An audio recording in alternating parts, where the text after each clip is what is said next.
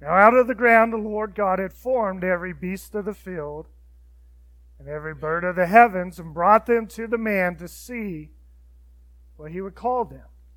Whatever the man called every living creature, that was its name. The man gave name to all livestock and all the birds of the heavens, to every beast of the field. But for Adam there was not found a helper fit for him. So the Lord God caused a deep sleep to fall upon the man, and while he slept, took one of his ribs and closed up its place with flesh. The rib that the Lord God had taken from the man he made into a woman and brought her to the man. And the man said, "This at last is bone of my bones, flesh of my flesh. She shall be called woman, because she was taken out of man. Therefore a man shall leave his father and his mother and hold fast to his wife, and they shall become one flesh. And the man and his wife were both naked and were not ashamed." And may the Lord bless the reading, preaching of His Word this morning. We have been talking and discussing the idea of how our world, our culture is in the mess that it's in, is because we as humans have rejected what God has created. That's why the title of this series, the message is, it's called Creation and this Cultural Crisis. The fact is, we don't want to live the way that God designed us to live. And as a result, we find our world in the mess that it's in. And so, talked about it a couple weeks ago, we deny the reality of God. We act like God is not real, that He does not exist. Last week we talked about the fact that we have devalued life. Life no longer has meaning and purpose and value. We've decided that if you are this or that or the other, that your life doesn't count. And of course, one that we see playing out in our world and maybe has already played out. This is the topic that we are looking at this morning, and that is the institution and the creation of marriage. Marriage is not according, or despite, I should say, what our betters would tell us in society. It is not simply a cultural construct. It is not a way to oppress one gender or the other. Marriage is not a figment of our own imagination or some kind of creation of our own imperialism or colonialism or whatever words you want to use. Marriage is something that is so much deeper and so much stronger than what our world wants to make it out to be.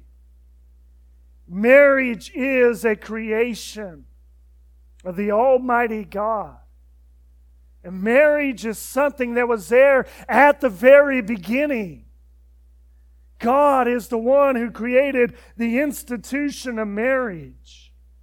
God is the one who, despite the fact that it's in my little clerical ministerial books and I can say at your wedding or whatever, to say, let what God has joined together, let not man put asunder. We say that for a reason, because God Himself is the one who has designed and created this thing called marriage. It is not something that our Supreme Court, our Congress, our President, whoever has any jurisdiction over. It is a creation of God Himself. And when we defy what God has created, when we rebel and we reject, we distort what God Himself has made. And we find ourselves in the mess. And so today we want to look at God's creation, His good creation, His creation of marriage, His creation of joining a man and a woman together in one flesh, in harmony and unity, out of two, making one new family, and see why it is so vital, so important that we as a church stand and defend, and protect, and honor this institution. I want to do it 2 ways. I want to, first of all, just simply explain this passage, this text to you, because there's so much in there. It is so rich and so foundational to the rest of Scripture and the rest of God's plan for humanity. And so we want to begin, first of all, by explaining the text, and then, secondly, we'll draw some implications from the text. And so we began this morning, first of all, with an explanation. Simply an explanation of these 8 verses, because there's so much, like I said, so much truth, so much richness that you can gain. They really are one of the most powerful narratives, one of the most powerful paragraphs in all of the Bible. So we need to take time to look at these things. So we begin in verse 18 here, chapter 2, and we read these words again. Then the Lord God said, "It is not good that the man should be alone. I will make him a helper fit for him." Now you read those words, and automatically you should be struck by the irony of that sentence that God states when He says it is not good that man be alone. Because you go back to Genesis 1:31 and you read these words, God saw everything that He had made, and behold, it was very good. There was evening and morning, the 6th day. Now, how can we have this dichotomy here where God is looking over creation, including mankind, and saying it's good, and yet He's turning around and saying, wait a second, something is not good here. God is saying in this verse that the creation of Adam simply by himself alone was not a good thing.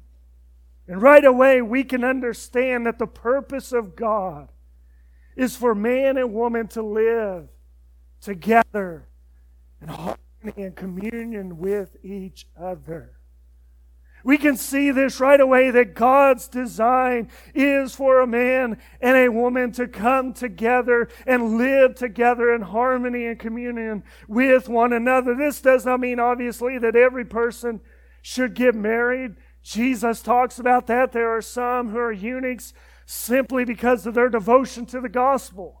Jesus Himself was a single person. The Apostle Paul was undoubtedly a single person, at least during the time of his writings. There are those who are single and devoted to the cause of Christ, who choose to live alone, and God blesses them and whatever else. But the vast majority of human society does not have this desire, does not have this calling, and instead does understand that their purpose is to find and become involved in a marriage relationship. That's the way God has created and ordered us. It is not good that we be alone. And so we see in verse 18 that God has stated it's not good for man to be alone. And then we are told that God is going to make a helper fit for him. Let's not get sidetracked by this word helper, okay? Sorry guys, God did not create a domestic servant for Adam here. Okay, God did not create someone to do his dishes and pick up his shoes and vacuum his floor. I don't know if Adam had shoes, but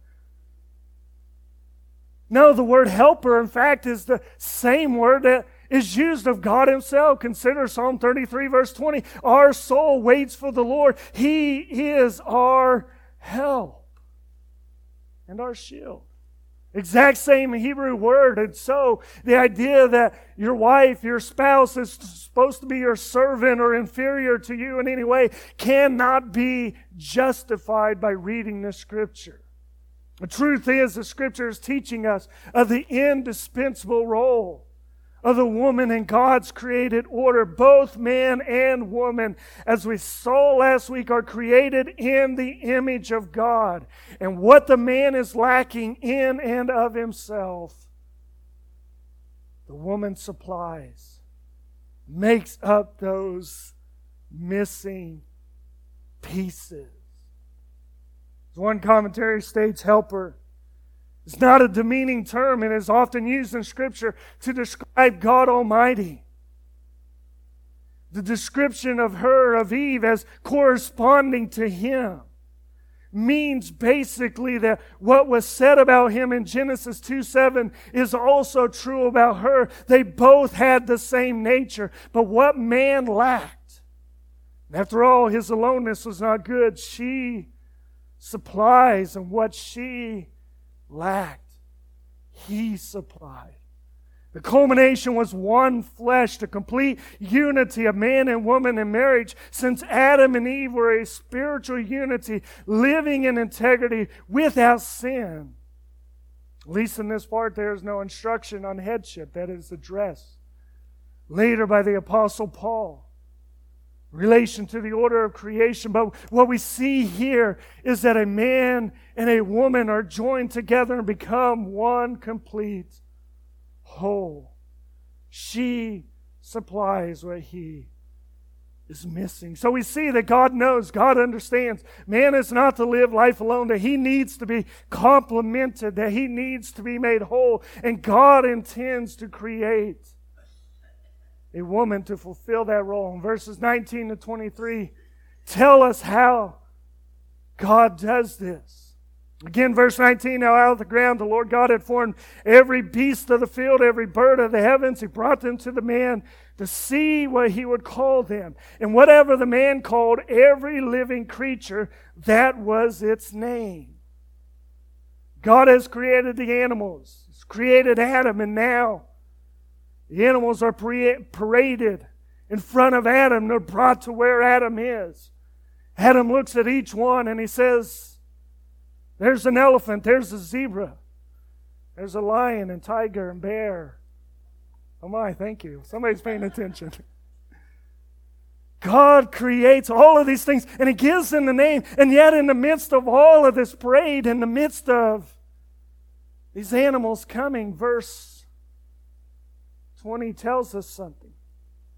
The man gave names to all livestock and to the birds, the heavens, to every beast of the field. But for Adam, there was not found a helper fit for him.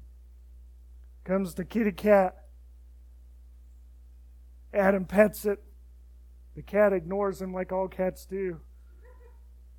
Goes on, the dog licks his hand, glad to see him. Birds are singing in front of them. And yet in all the excitement of these different animals, Adam realizes something is missing. Now the old joke is, you can tell whether your wife or your dog loves you more, which one loves you more, by locking both of them in a closet. You lock them in a closet, and then after a while you let them out and you see which one is happy to see you. Now, I don't suggest that, especially you guys here in the church, because I'll be doing a lot of hospital visitations this week, or you might be sharing a room next to me. We laugh and we think it's funny, but the fact of the matter is, Fido can never supply what your spouse, your wife, your husband provides for you.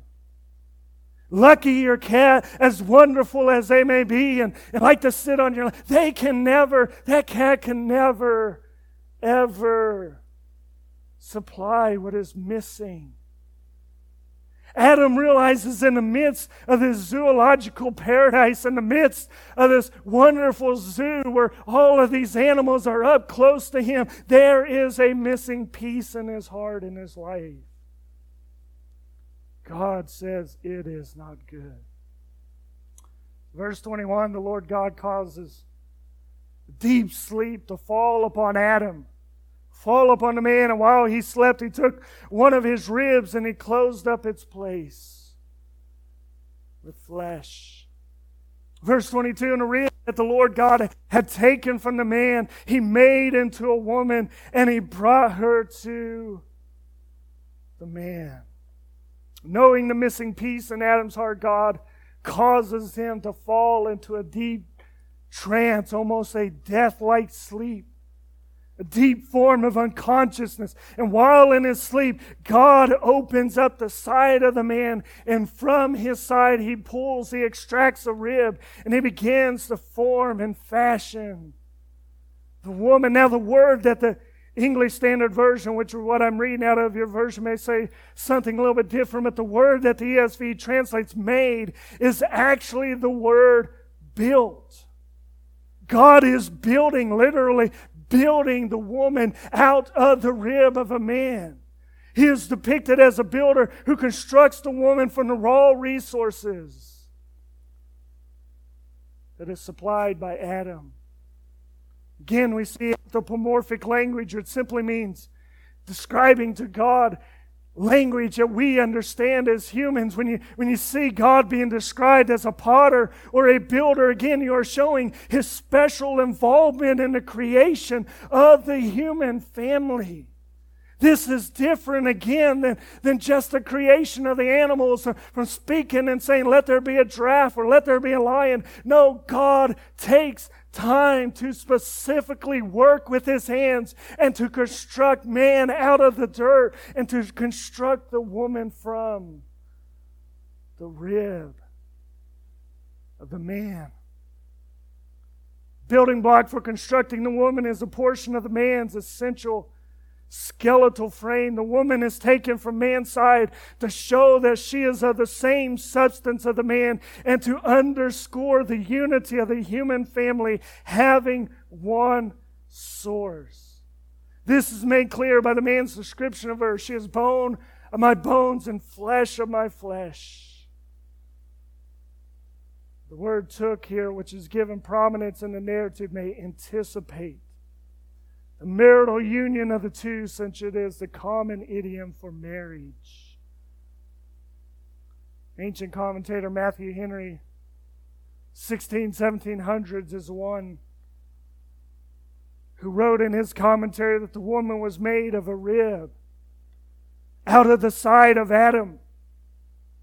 Not made out of his head to rule over him, nor out of his feet to be trampled on by him, but out of his side to be equal with him, under his arm to be protected, and near his heart to be beloved.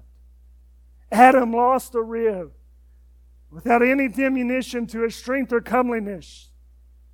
But in lieu thereof, he had a helpmeet for him, which abundantly made up his loss. God takes away from His people, He will one way or another restore.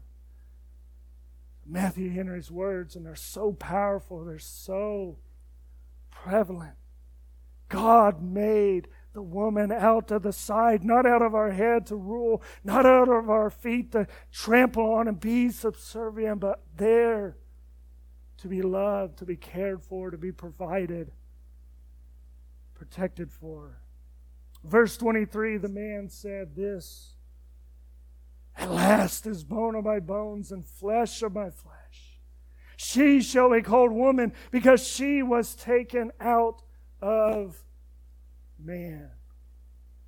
Again, the joke is Adam wakes up from this deep sleep and he sees beautiful Eve there and he says, whoa, man, look at her. And that's where her name comes from, but in actuality, this is not far from the truth. And obviously it didn't happen because Adam didn't speak English probably, but it's not far. When you read these words, this isn't Adam just saying, well, this is bone of my bone. No, this is an exclamation.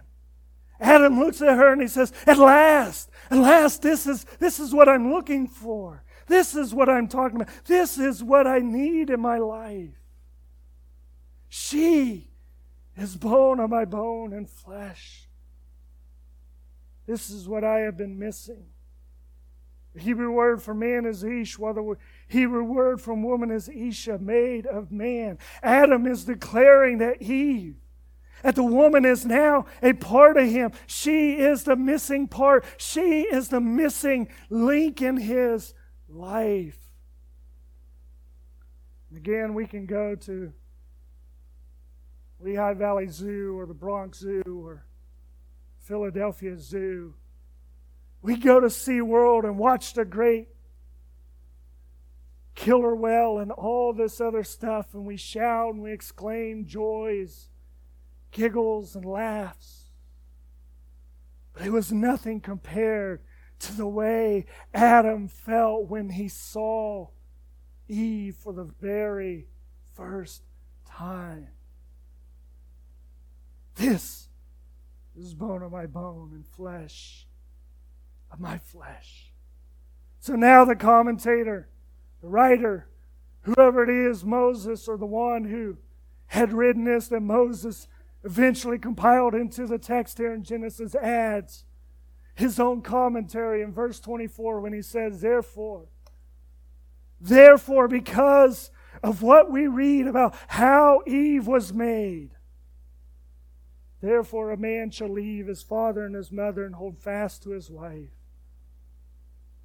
and they two become one flesh.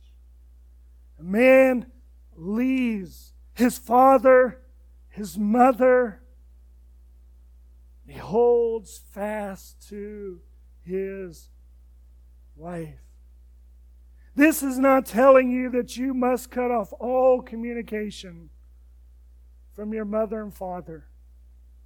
In fact, we know from the Bible that in ancient times a man would often build a house right next to his father's house.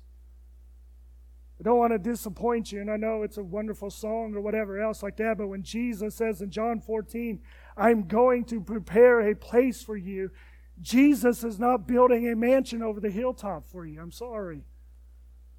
Don't worry, you're not going to be disappointed when you see your eternal home.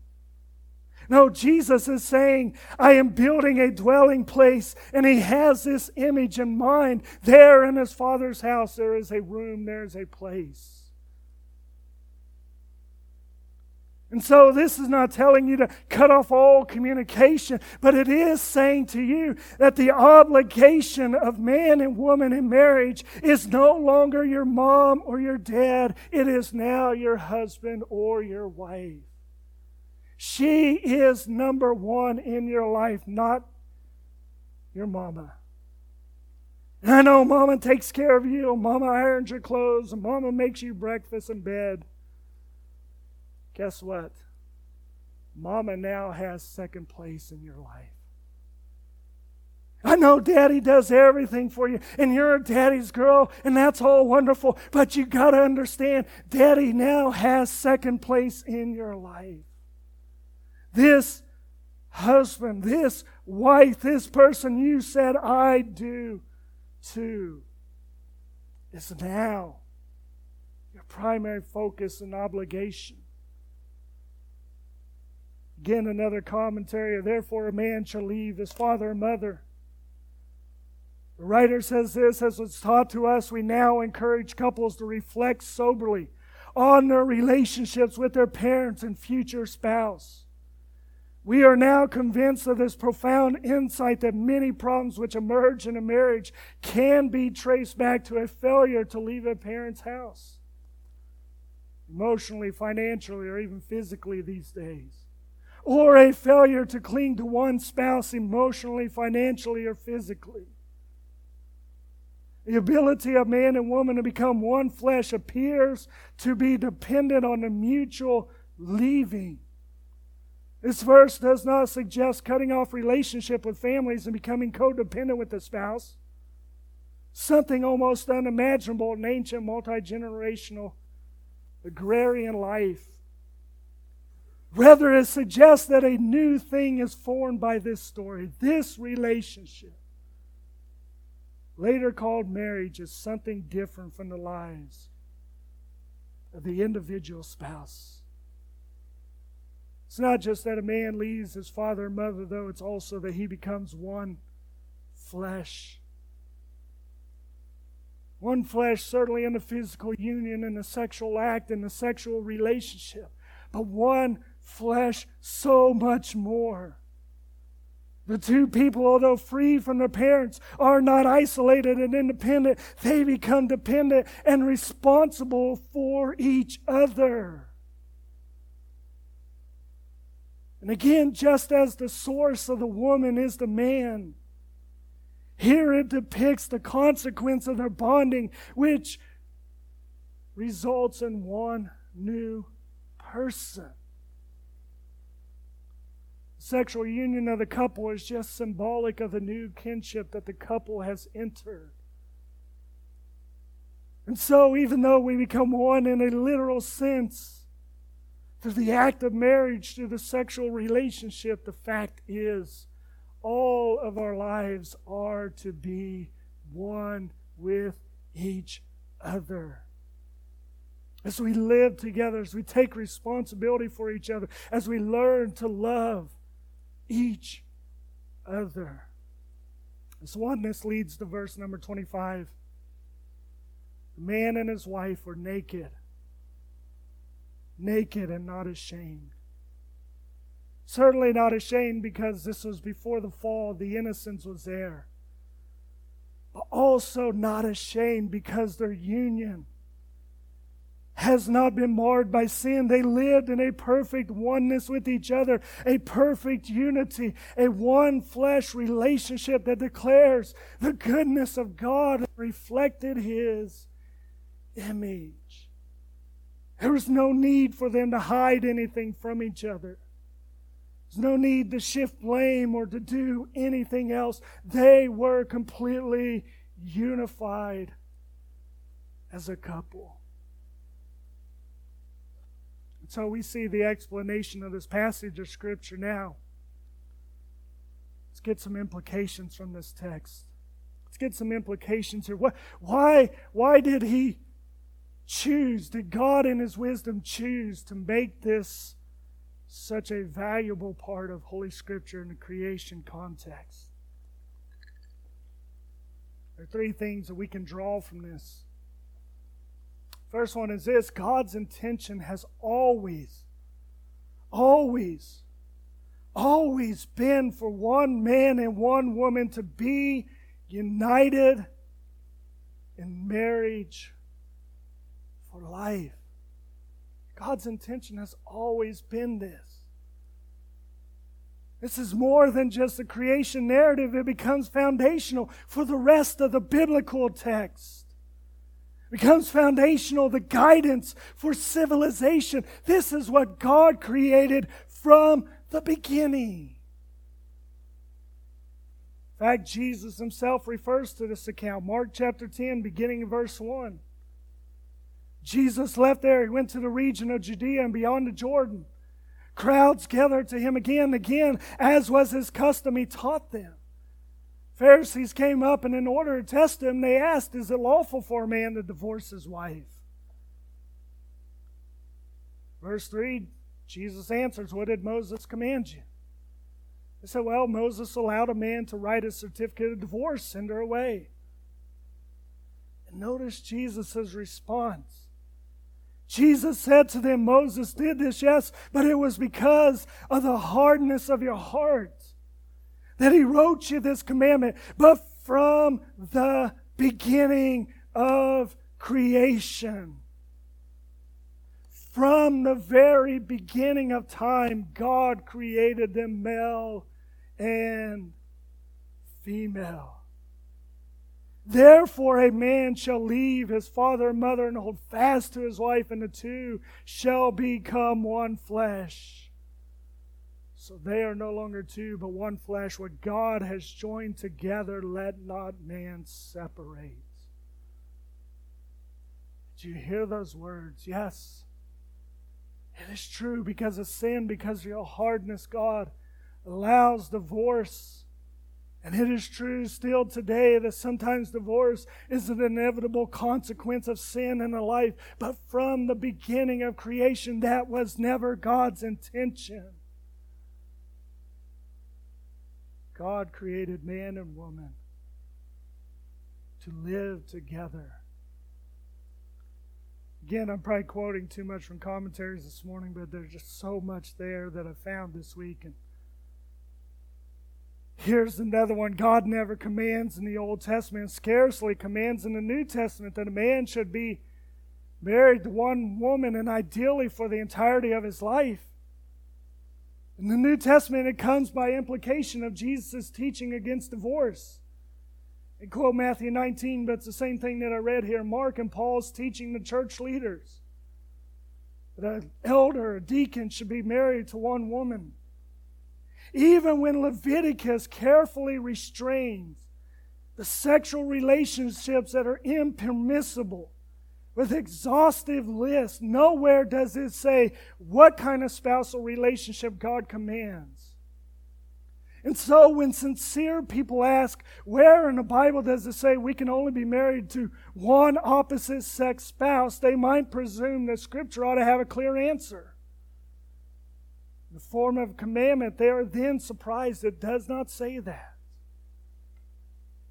However, as commentary goes on, Scripture not only argues for such a marriage, but does so in the strongest terms available through the creation narrative. In other words, God is arguing for a one-man, one-woman marriage through the creation narrative itself. For Leviticus, all other sexual relationships are critiqued in light of Genesis 2. If we look at the sexual teaching in Leviticus 18, it presumes the depiction of man discovering his spouse in Genesis 2 is the clearest argument for the fundamental nature of marital relationships in the universe.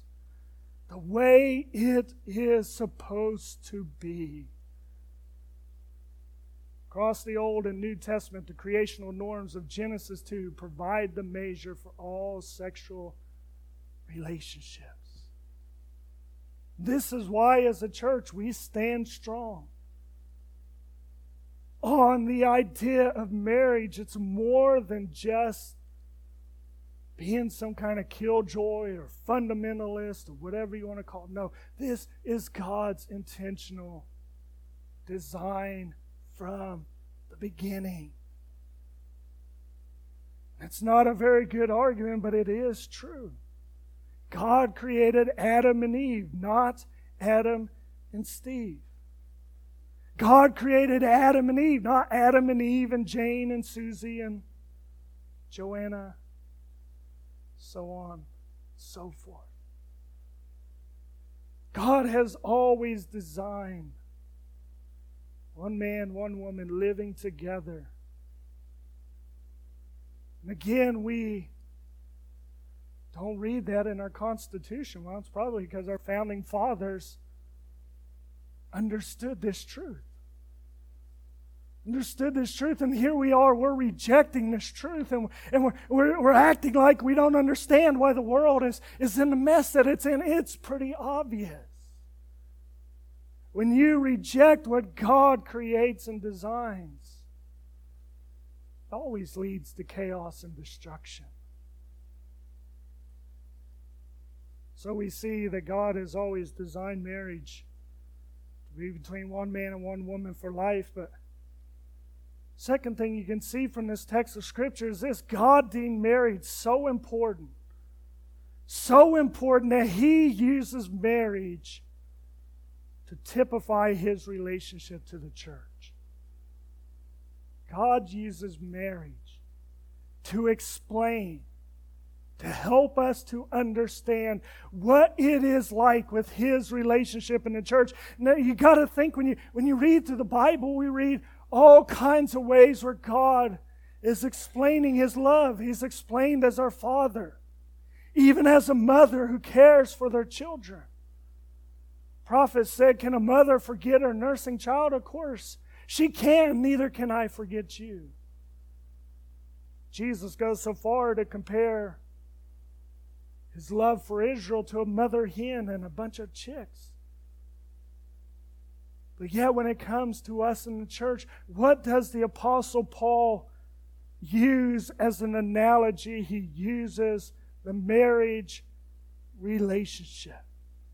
Ephesians 5 verse 22, wives, submit to your own husbands as to the Lord. The husband is the head of the wife, even as Christ is the head of the church, His body, and is Himself its Savior. Now, as the church submits to Christ, so also wives should submit in everything to their husbands. Husbands, love your wives. Okay, do you see this already? Just as the wife submits to the husband, so the church submits to Christ. Just as Christ loves the church, so the husband ought to love his wife. Verse 26, that He might sanctify her, having cleansed her by the washing of water with the word, so that He might present the church to Himself, splendor, without spot or wrinkle or any such thing, that she might be holy and without blemish. In the same way, husbands should love their own wives as their own bodies. He who loves his wife loves himself, for no one ever hated his own flesh, but nourishes and cherishes it, just as Christ does the church. And here are the key words. Because we are members of His body. Notice what Paul writes, Therefore a man shall leave his father and his mother and hold fast to his wife, and the two shall become one flesh. You hear those words? Sound familiar? Yeah, right back to Genesis chapter 2. Right back to what was written thousands of years ago. The beginning of time, God said, a man will leave his father and mother and be united to his wife, and they will become one flesh. This mystery is profound. Paul said, I'm referring to Christ and the church. The way He loves us, that love that we sang about and we're going to sing about here at the end, is typified by the love that you have or should have for your husband, your wife. See, marriage is more than just, again, as some kind of social construct. It demonstrates to the world this is how Christ loves us. This is how Christ loves us. And even though I mess up, she doesn't turn and run away and say, you're an idiot and no good for nothing. No, she accepts me despite my mistakes. And that's how it is with God when I sin. I confess my sin. He is faithful and just to forgive me. When there's times of greatness and prosperity, and it's like, why don't we just go to the mall and go on some kind of spending spree, which we haven't experienced that yet, but maybe one day we will. Times of health and blessing and prosperity. There's times when we don't know if the lights can stay on and the rent can be paid. We commit, we stick to each other. This is what Christ does for us. This is why it's more than just a mother hen caring for her chicks. It is a husband and wife together as one. So it is with Christ, the one who will never let us go, who will never let us out of His hand and out of His love. Finally, marriage is so important that the Bible begins and ends with a marriage.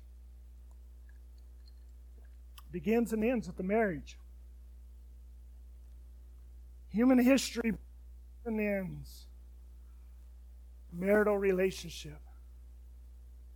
Genesis 2, we're talking about it here. We're looking at it. We're seeing it. We see marriage, the foundation of civilization, the foundation of life. Fast forward to the end of time, just before, or just as, I should say, at the second coming of Christ. Revelation 19 verse 6, and I heard what seemed to be the voice of a great multitude, like the roar of many waters, and like the sound of mighty peals of thunder, crying out, Hallelujah, for the Lord our God, the Almighty reigns. Let us rejoice and exult and give Him glory. Why? Because the marriage of the Lamb has come. And His bride has made herself ready. Like a bride waiting for her groom, will be a church ready for you.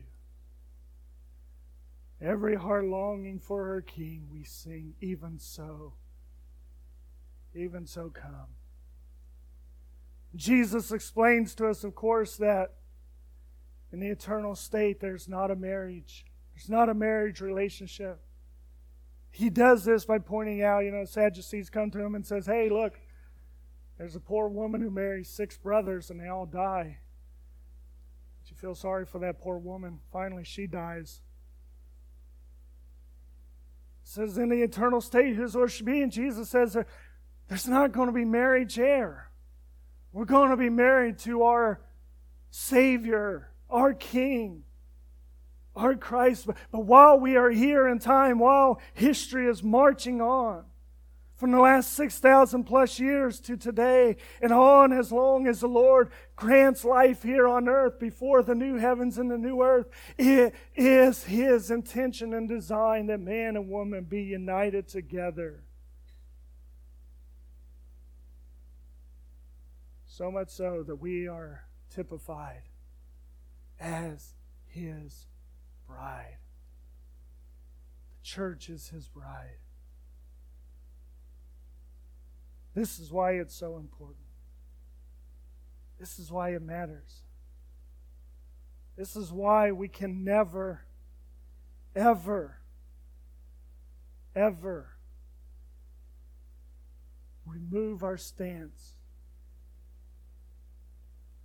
I'm here today to tell you, by the grace of God,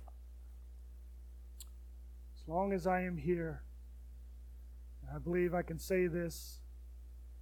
David and Jim, our elders here, their support and their backing. As long as I am here, by the grace of God, we will never change or compromise that position. One man, one woman should be united together in marriage. Should be that way for life.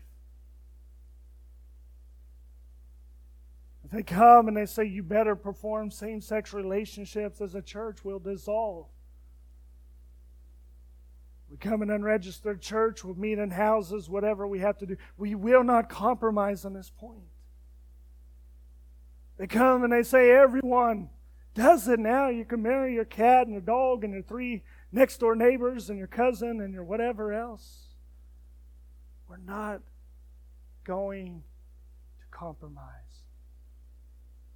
It's not that we're hard-hearted. It's not that we want to deny anybody fun or joy. It's because we know what God said was very good. And that is this institution of marriage. So let me finish with a few concluding points here. I've gone too long. First of all, if you're married here this morning, you need to fight to protect and strengthen that marriage. Nothing is more important in this world. Not your children, not your spouse, your children, your career. No, your spouse is. Your relationship with them. Well, I married, I tell Mary every once in a while, it's like, I'm sorry, you married a guy who was skinny and had hair and was good looking. Now you've got me, gray hair and falling out, overweight. No, there's nothing more important. Nothing more important. Not our job, not our children. And look, there's times, and we're there, and many of you are there, where sometimes your marriage has to take a back seat because you're caring for an elderly loved one who's on the verge of death. But there are times when you have to tell your mom, your dad, or whatever, say, I'm sorry. I can't meet your needs. I must take care of my husband and wife. And yes, I know, again, when your children just come home from the hospital and they're a mess and they want to eat every 2 hours and they're up and you don't have time to really cement that relationship because the needs of the child are there. But there comes a time when you have to get back and say, look, kid, eat crackers and watch TV. I have to take care of your mom or your dad. I have to be there for them.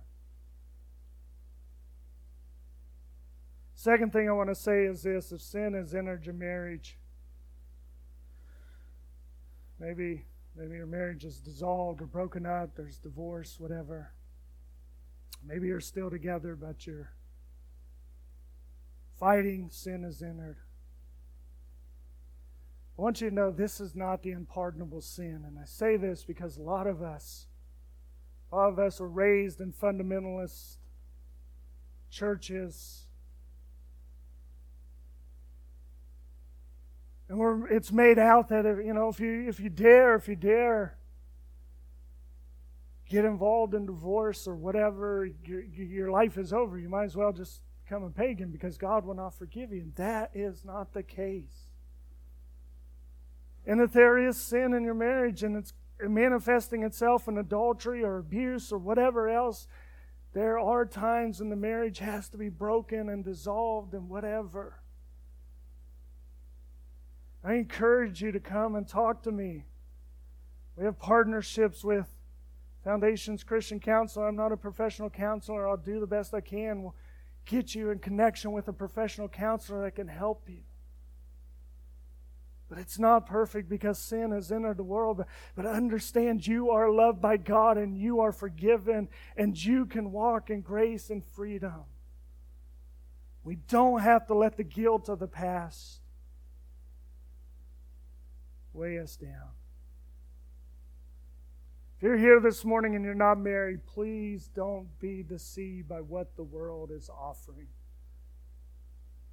What the world is offering will never, ever satisfy.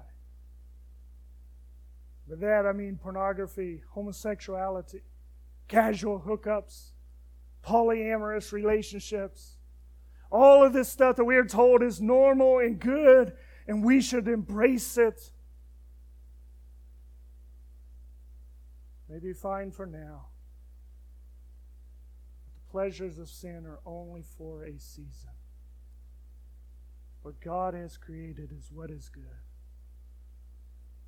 Finally, you need to make sure your relationship with Jesus Christ is first and foremost.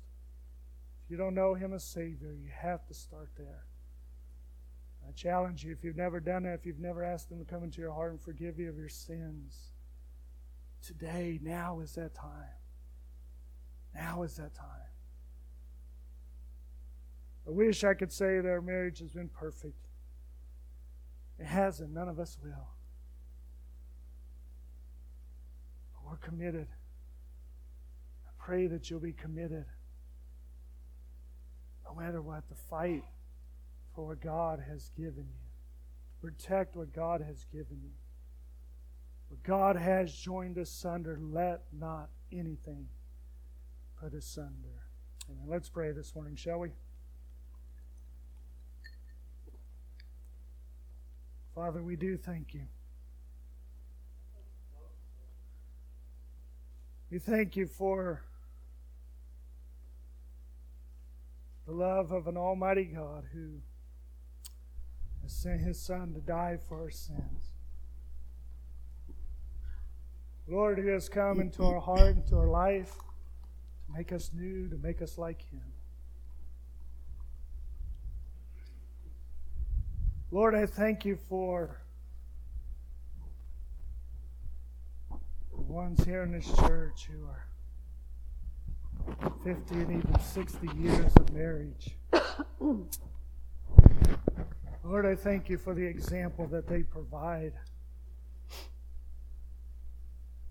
Lord, I pray that we as a church would continue to always strive and fight for that which you have created, that which you have called good.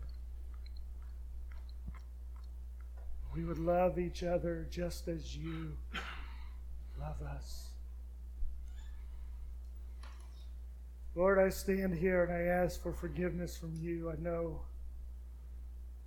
I haven't always been the best husband I could be. I'm selfish. I'm self-centered. Put my own interests ahead of my wife's. I pray that you'd forgive me. Lord, I'm sure she could say the same. I'm sure that all of us could say the same. Forgive us. Help us to understand what we have in each other is a small picture of what we have in you. Bless and strengthen, stabilize every home, every family in this church. Lord, may the world see our families and see people that really love God and love each other. May they be one to your love, I pray. Do that in our lives, we ask in Jesus' name. Amen. And we're going to finish with an old hymn this morning. Again, the love that we have for each other, husband and wife, is a small picture of the love that God has for us. My favorite songs ever, probably. Love of God, how rich, how pure, how measureless and strong, will forevermore endure. Saints and angels' song.